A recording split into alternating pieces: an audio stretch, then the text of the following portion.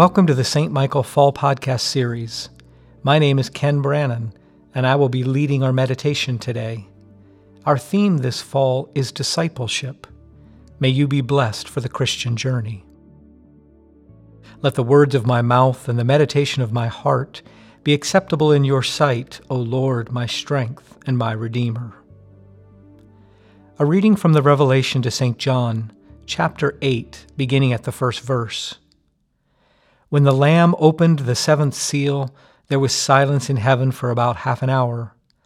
And I saw the 7 angels who stand before God, and 7 trumpets were given to them. Another angel with a golden censer came and stood at the altar. He was given a great quantity of incense to offer with the prayers of all the saints on the golden altar that is before the throne. And the smoke of the incense, with the prayers of the saints, rose before God from the hand of the angel. Then the angel took the censer and filled it with fire from the altar and threw it on the earth. And there were peals of thunder, rumblings, flashes of lightning, and an earthquake. Now the 7 angels who had the 7 trumpets made ready to blow them. The first angel blew his trumpet, and there came hail and fire mixed with blood, and they were hurled to the earth. And a third of the earth was burned up, and a third of the trees were burned up, and all green grass was burned up. The second angel blew his trumpet, and something like a great mountain, burning with fire, was thrown into the sea. A third of the sea became blood, a third of the living creatures in the sea died, and a third of the ships were destroyed. The third angel blew his trumpet, and a great star fell from heaven, blazing like a torch, and it fell on a third of the rivers and on the springs of water. The name of the star is Wormwood. A third of the waters became wormwood, and many died from the water, because it was made bitter. The fourth angel blew his trumpet, and a third of the sun was struck, and a third of the moon, and a third of the stars, so that a third of their light was darkened. A third of the day was kept from shining, and likewise the night. Then I looked, and I heard an eagle crying with a loud voice as it flew in mid-heaven, "Woe, woe, woe to the inhabitants of the earth, at the blasts of the other trumpets that the 3 angels are about to blow." Here ends the reading. When I was a child, my family attended a little Bible church in Mandeville, Louisiana. The elderly preacher was funny, the congregation was like family, and I remember a lot more about playing with my friends outside than I do about the substance of my Sunday school classes. I probably spent more time in that church building than any other place besides home and school. Part of the reason I spent so much time there was my mom. I'm not sure if she was the pastor's dream or nightmare. Not only would she attend every adult Bible study class after church, she was also the last person to leave the room, asking the pastor questions or sharing stories from her week. I would try to keep myself busy while I waited for her, but eventually I would just slump down in the outdoor breezeway and watch the insects crawl around.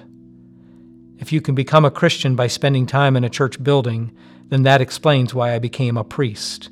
Faithfulness by osmosis. Every now and then, I would slip into the adult Sunday school class and listen to what the adults were talking about, or hear snippets of the questions my mom would ask after everyone else had left. I'm not sure if I only paid attention when they were talking about the book of Revelation, or if that's the only book they studied, but I sure remember a lot of conversations about the rapture, the tribulation, dispensations, and fiery angels. I remember graphs, discussions about what would happen when, and a note of sadness for the poor souls who would be left behind when Jesus comes again in glory. Revelation is scary stuff, especially for a kid, and I've talked to many former fundamentalists who, when they were young, had trouble going to sleep because they were worried about the horsemen of the apocalypse or being left behind. Entire generations of Christians have been subjected to bad theology and poor biblical interpretation, and only a handful ever break free from the mistaken narratives passed along by well-meaning pastors like mine. I wouldn't even care, except misreading Revelation continues to cause harm today. For example, some fundamentalist Christians encourage people to ignore the climate crisis or even exacerbate it because it will bring about the second coming of Christ promised in the book of Revelation. The logic is that our home is in heaven, and it is much more important than our home on earth, so go ahead and let it burn. Some fundamentalist Christians urge people not to receive the new coronavirus vaccine when it is ready, because it will include a high-tech government tracker that corresponds to the mark of the beast in the book of Revelation. Some fundamentalist Christians hope that Israel goes to war with its neighbors, because that is a necessary step for Christ to come again, according to a literal reading of the book of Revelation. I could go on. The problem isn't the book of Revelation. The problem is misreading it. The Revelation according to John is a style of literature called apocalypse, which is marked by a focus on end times, dramatic battles between good and evil, highly symbolic language, and an assurance of God's ultimate victory. Apocalyptic literature tells us more about the writer and his or her community than what will happen in the future. Apocalyptic literature almost always arises when people are beaten up and broken down and can't express their faith openly for fear of persecution. Apocalyptic literature points to a day when God will reign over the earth with justice and peace, and the faithful will once again be safe and secure. It's not predictive as much as it is vocational. It conjures up a future that matches the current struggle and shows that God is victorious through it all. We're not exactly sure what the angels in today's passage from Revelation meant to John, but it's pretty clear that his faith community was in danger. Heavenly forces were needed to judge the evildoers and restore safety to the church. But I don't think John ever intended his apocalypse to be interpreted literally or to serve as a blueprint for the present day.